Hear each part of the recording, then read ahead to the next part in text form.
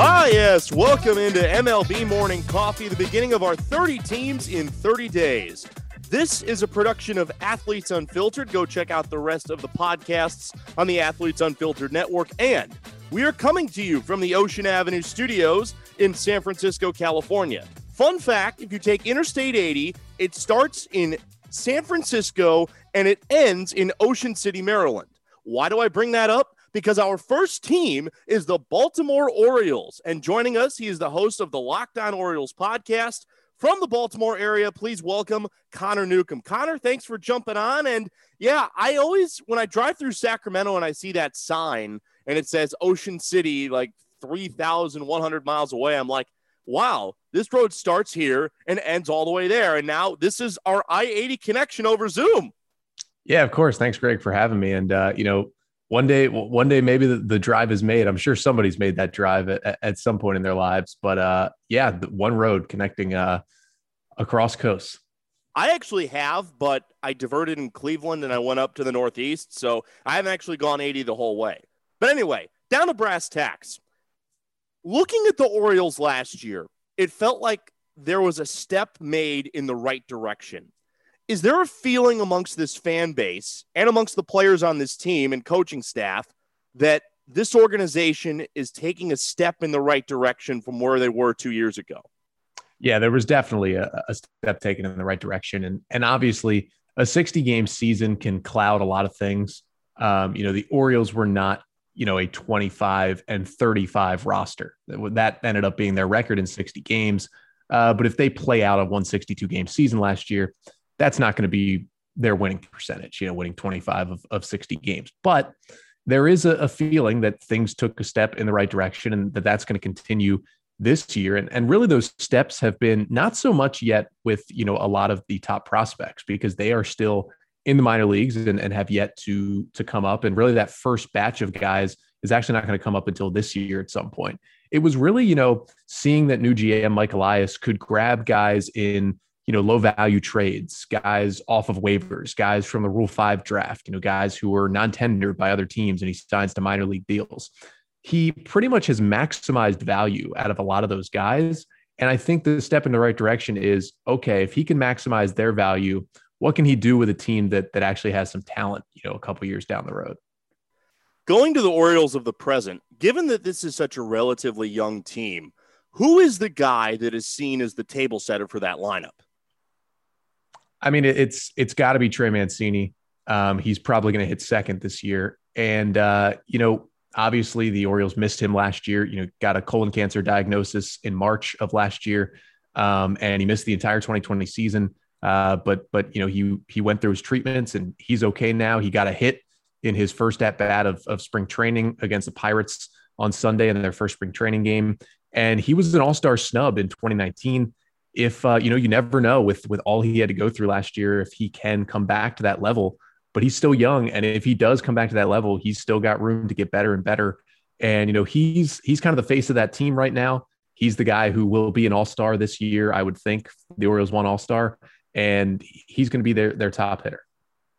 Which is good to see. And it's great to see that Trey Mancini is back and is healthy and one of the more exciting young hitters in baseball. And you never want to see anybody go through what he went through last year. But the fact that he is still here and still with us and is going to be a productive major league player again, that's just a story that everybody in baseball is happy to see. We're here with Connor Newcomb of the Locked On Orioles podcast, 30 teams in 30 days here on MLB Morning Coffee. He's giving us a preview of this year's Baltimore Orioles. I want to shift to another young guy. Anthony Santander made a big jump last year. He hit 11 home runs in just 37 games. Is there a next level that he can get to? Because it feels like he's one of the few guys in the AL East that's like, this guy's got a lot of power, but because he plays on the Orioles, not everybody's talking about him. What I saw from him last year, I was really impressed. Do you feel the same way? Yeah, I mean, there's two sides to this because in those 37 games last year, he was really impressive. And quite honestly, in 2019, in a more full season, he was pretty impressive too. He hit 20 home runs. I don't think anybody really expected that at all from a former Rule 5 draft pick.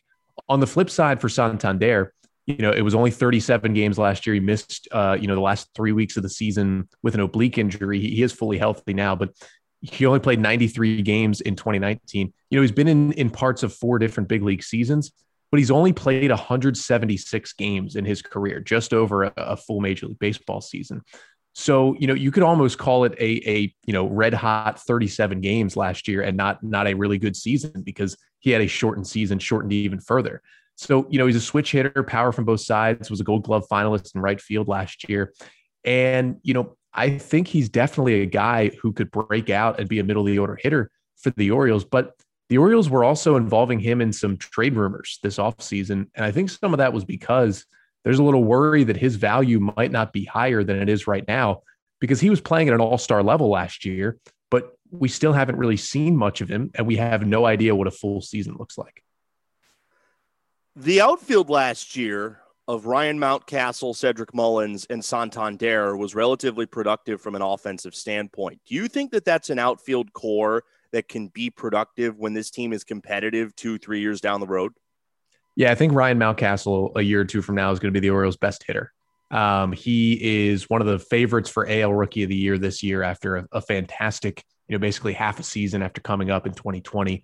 Mullins, I don't think he's the center fielder of the future. Austin Hayes, who missed most of last season with a rib injury, is probably going to be the opening day center fielder this year. I think, though, he is the center fielder of the future. And then Santander is definitely a question. I don't know if he is around for the long haul just yet, but I do think that's a good-looking outfield. Yusniel Diaz, who's a young outfielder who was the key piece that came over from the Dodgers in the Manny Machado trade, I think he probably ends up in that outfield, maybe over Santander long-term. But it's really the biggest strength of this Orioles team right now is the outfield. And I'm going to ask this one question, Connor, because I covered him in Cape League ball, and I was really impressed with him. And sadly, it doesn't seem like his career is going to end up being what I thought it would be. Is this a make or break year for DJ Stewart? Yeah. He did home against Aaron Nola in the Orioles game Monday against the Phillies in spring training, and had a couple hard hit balls, but he's had a weird career. He was a former first round pick out of Florida State, and he was obviously drafted by the old regime. Former Golden Spikes Award winner too. He was the best player in college baseball the year he was drafted. Yeah, he was one of the best hitters in college baseball pretty much his entire career, and was the best overall player, as you said. And it was a good pick at the time, because they were picking low in the first round, and they got the Golden Spikes Award winner. You're going to take that. But he made a couple changes to his swing, and he never quite fit in with the Orioles. And now he's finally getting his shot, but he's still not a starting outfielder, because those outfielders we talked about, he's probably going to be the DH to open the season for the Orioles. He's pretty shaky in the outfield. You really can't put him anywhere but right field, and he's pretty shaky out there.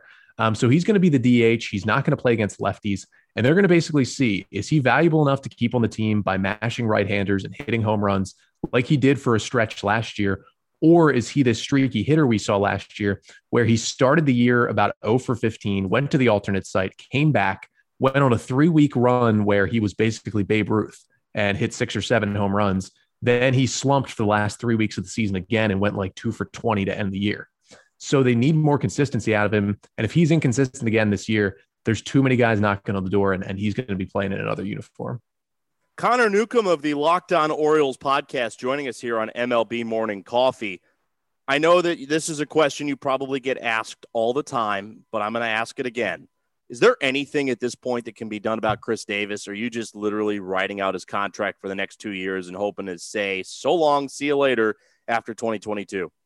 Yeah, it's done. It's over for him. I mean, there's nothing. He continues to make changes in the offseason, and a little bit of a different swing and stance, for this spring training, but it's over. As you said, 2 years left on that 7-year deal. I think the Orioles are going to cut him loose after this year. I don't think they'll have him play out next year, because this is the first year in that contract, and the first year where he's been, really struggling, where he might be taking either at bats or at least a roster spot away from a younger player who deserves it more. This will be the first year that's happening, and it'll be even more so that next year. And so I think at the end of 2021, they're just going to cut him loose, pay him for 22, and just give someone else younger, someone part of the future, that roster spot. The Orioles did something surprising in the offseason, and that is they pretty much got rid of their entire infield. They traded away Jose Iglesias. They let Hanser Alberto and Renato Nunez walk out the door, especially those last two. Nunez and Alberto had very productive years, and Nunez 2 years ago, if my memory serves me correctly, Connor, he hit 30 home runs. Were you surprised that, especially with those last two guys, that they let him just walk out the door? Because both of them, they're signed for almost nothing with their new teams. Yeah, I would say I was honestly not surprised by the Renato Nunez move. And I know, he's probably a more productive hitter. And, as you mentioned, 31 home runs in 2019. He still hit 12 homers last season, had an OPS plus of 121. He was a pretty good hitter. The issue with Renato Nunez is the man cannot play defense anywhere.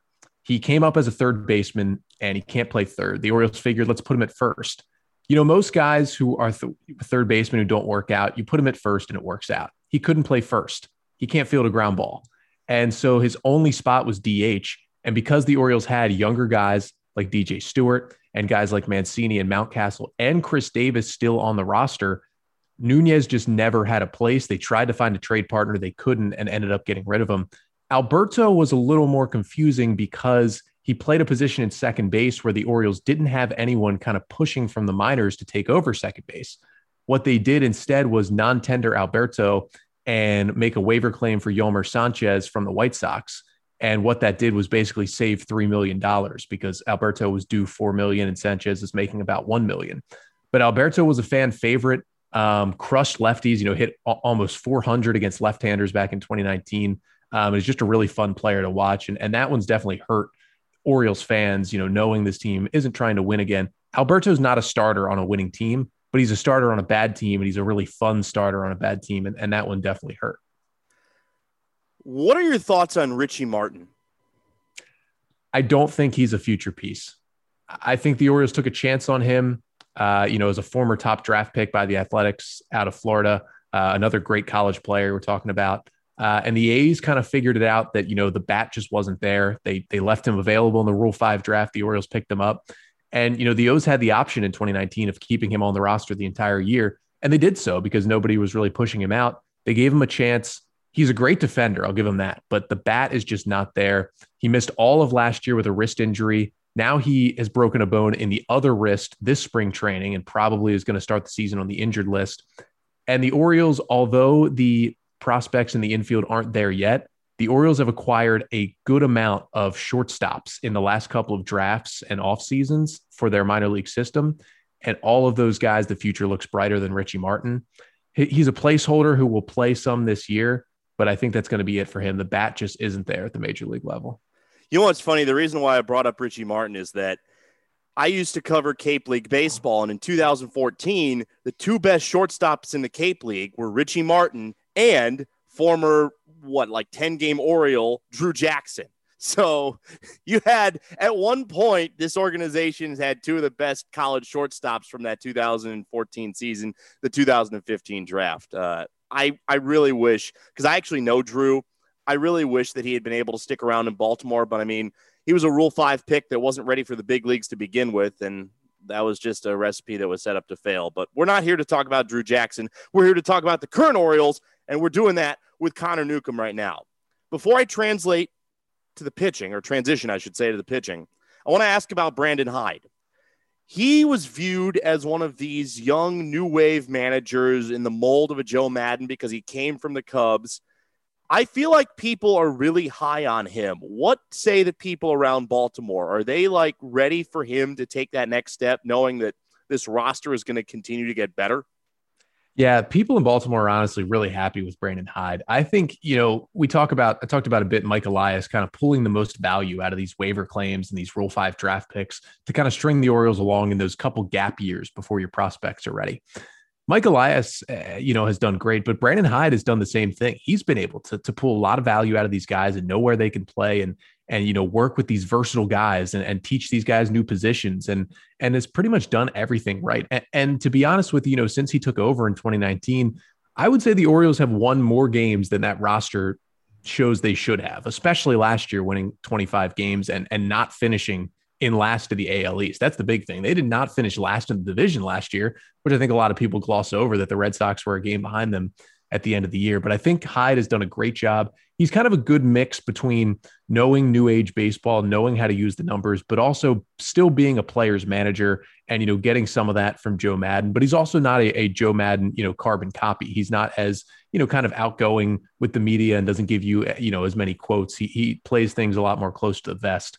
But I like Hyde. I think he buys into what Elias and the front office is doing, but I also think he really sticks up for his players as well. And I think he's going to be a good manager for a winning team when that day comes. Let's move to the pitching now, Connor. Felix Hernandez, what was the objective of this signing? Do you think he has anything left? And do you think that this is the type of person that you sign that you want a leader for a relatively young and unproven rotation? Yeah, to be honest, I have no idea if he's got anything left. I mean, obviously he signed with the Braves last year and then opted out and did not pitch. So we haven't seen him since 2019 with the Mariners. And those last 2 years in Seattle were frankly abysmal. I mean, he was one of the worst starting pitchers in baseball. And, you hope that a new regime, a new environment for him, maybe new voices, in his ear can help him with things. I think the goal for Felix Hernandez this year, there's no way he gets back to King Felix. The goal for him and the Orioles is he's probably going to be in the opening day starting rotation. You get him back to a major league average starting pitcher. He helps out your young pitchers that are all going to be cycling throughout this 2021 season. And he's able to pick up what he said he wants, which is some more strikeouts and some more wins to add to a potential Hall of Fame resume that has taken a major hit over the last few years in Seattle. What he wanted was to sign somewhere with a chance where he knew he'd be in that starting rotation. He'd be able to accrue some numbers and try and get back close to what he was, at his peak in Seattle. I like the signing. If it doesn't work out, it's a minor league deal. And the other thing is, gets more people to watch the game. If the Orioles are throwing a guy like Jorge Lopez, a waiver claim from the Royals last year, people might not watch on a Wednesday night. But if King Felix is taking the mound, people are going to tune in. People are going to be in the ballpark if fans are allowed. And kind of simply put, I like it for that reason as well. You mentioned Jorge Lopez, and that was my next question. What's the point of having this guy in the starting rotation? In his last 3 years at the big league level, he hasn't had an ERA below 6. What is the point of having him other than he's a guy that's pitched in the major leagues before, and we can't just roll out somebody like a Dean Kramer on opening day and expect him to make 25 starts in a year? Yeah, I think Lopez will be the number 5 starter probably this year for the Orioles, if I had to guess. Maybe number 6 if they do a 6-man rotation, which is definitely possible. But for Lopez, he started Monday's game against the Phillies, which we got to watch on TV and didn't look great. What the Orioles see in him is he has some of the best movement on his fastball in baseball, some of the best horizontal movement of any fastball in the major leagues. And what the Orioles think is if they can fine tune that pitch, they can turn him into at least a big time ground ball guy who's never going to be an ace, but could be a number 5 starter, number 4 starter who gives you innings and is able to go out there and at least eat some innings for a rebuilding team. Worst case scenario, he continues to pitch like he has. The Orioles DFA him early in the season, and they bring up another one of these young arms. So, it's kind of a low risk, high reward potentially because, he did have a perfect game into the 9th inning a couple years ago with the Royals. He has shown that he can get guys out, and the Orioles are trying to tap into that value. We're here with Connor Newcomb of the Locked On Orioles podcast, MLB Morning Coffee's 30 teams in 30 days. We are previewing the club out of Baltimore right now.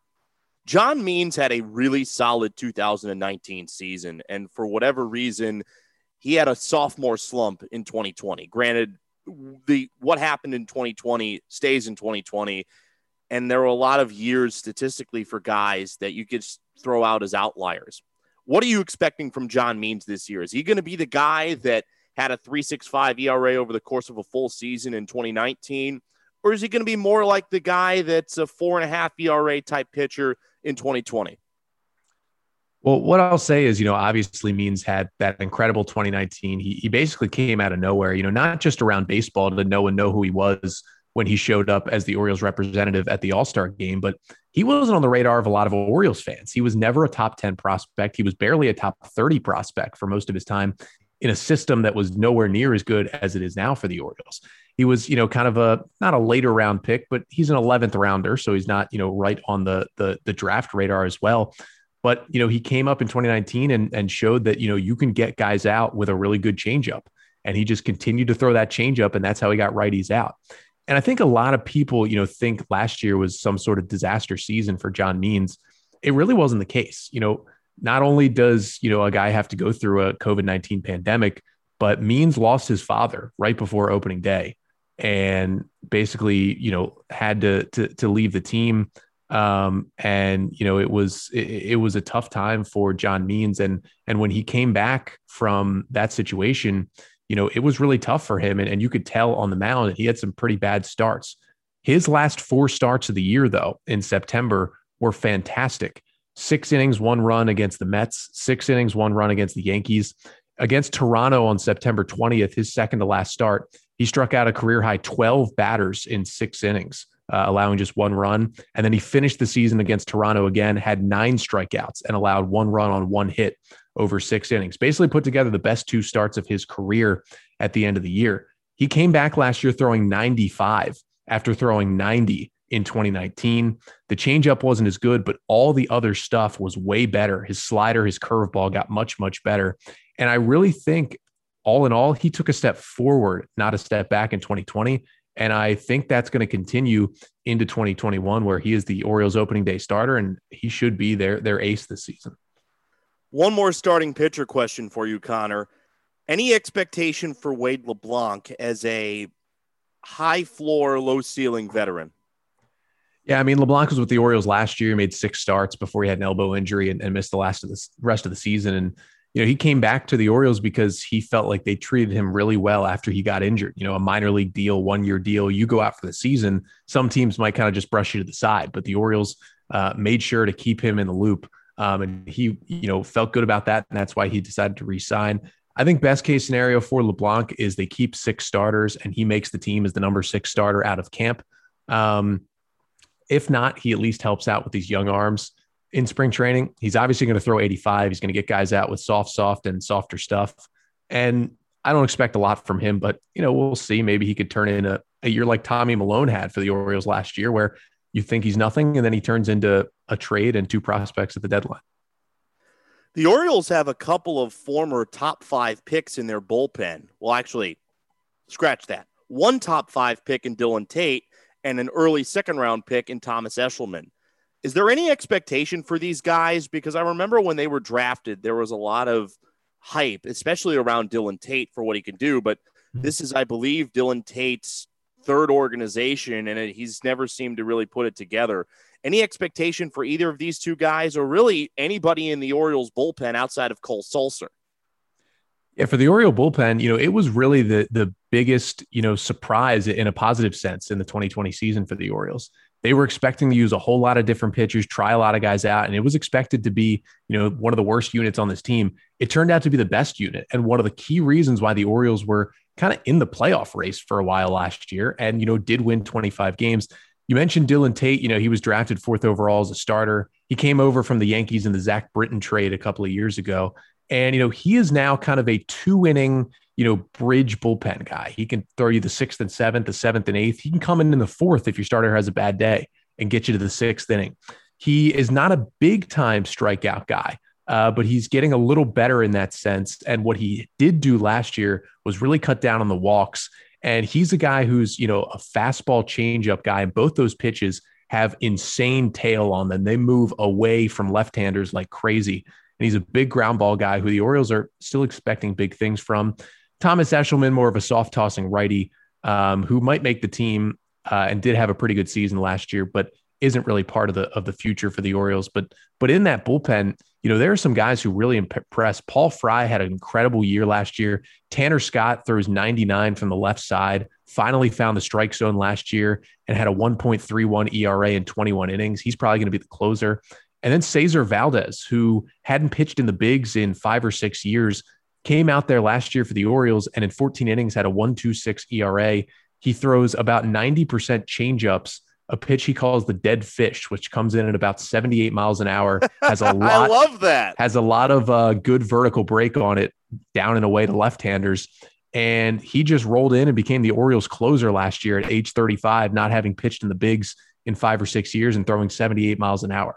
So there's a lot of fun guys in this Orioles bullpen, and it's getting even better because a lot of the young guys they're bringing up this year are probably going to start in the pen before they get moved to the starting rotation. So to be honest, that's kind of the unit that I was most surprised by last year and am most excited about this year.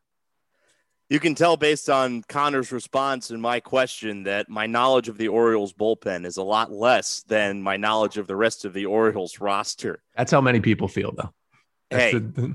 But that's why we have you on. I don't want to do a preview by myself and get everything completely wrong. So we are here with Connor Newcomb of the Locked On Orioles podcast. 2 more questions for you, Connor. Any chance, and I guess the answer is probably no, given that he hasn't had that much minor league time, but is there any chance that we see Adley Rutschman this year? I will say yes, there is a chance. My prediction is if we do see him, it would be in a September call-up situation. I'm not even 100% sure if the September call-ups are going to work exactly the same as they have in the past, because I know they're trying to cut down on having 40 guys in September, but I could see that being a scenario. Some people think that Adley's going to, show up in Bowie, AA Bowie this year, light the world on fire, and be in an Oriole uniform by July. I don't think that's the case because he has not played a full minor league season yet. He got drafted in 2019. Of course, he played out the rest of the year after June, made it up to low A, and then he was at the alternate site last year, but there was no minor league season. My thought is let him get in a full minor league season this year, mostly probably in AA, but maybe in some AAA as well. Maybe call him up at the end of September if you want to. But my opinion is that he is the Orioles starting catcher on opening day in 2022. And I think that could be even his major league debut. Final question here for Connor. And I'm going to ask this for every preview that we have on.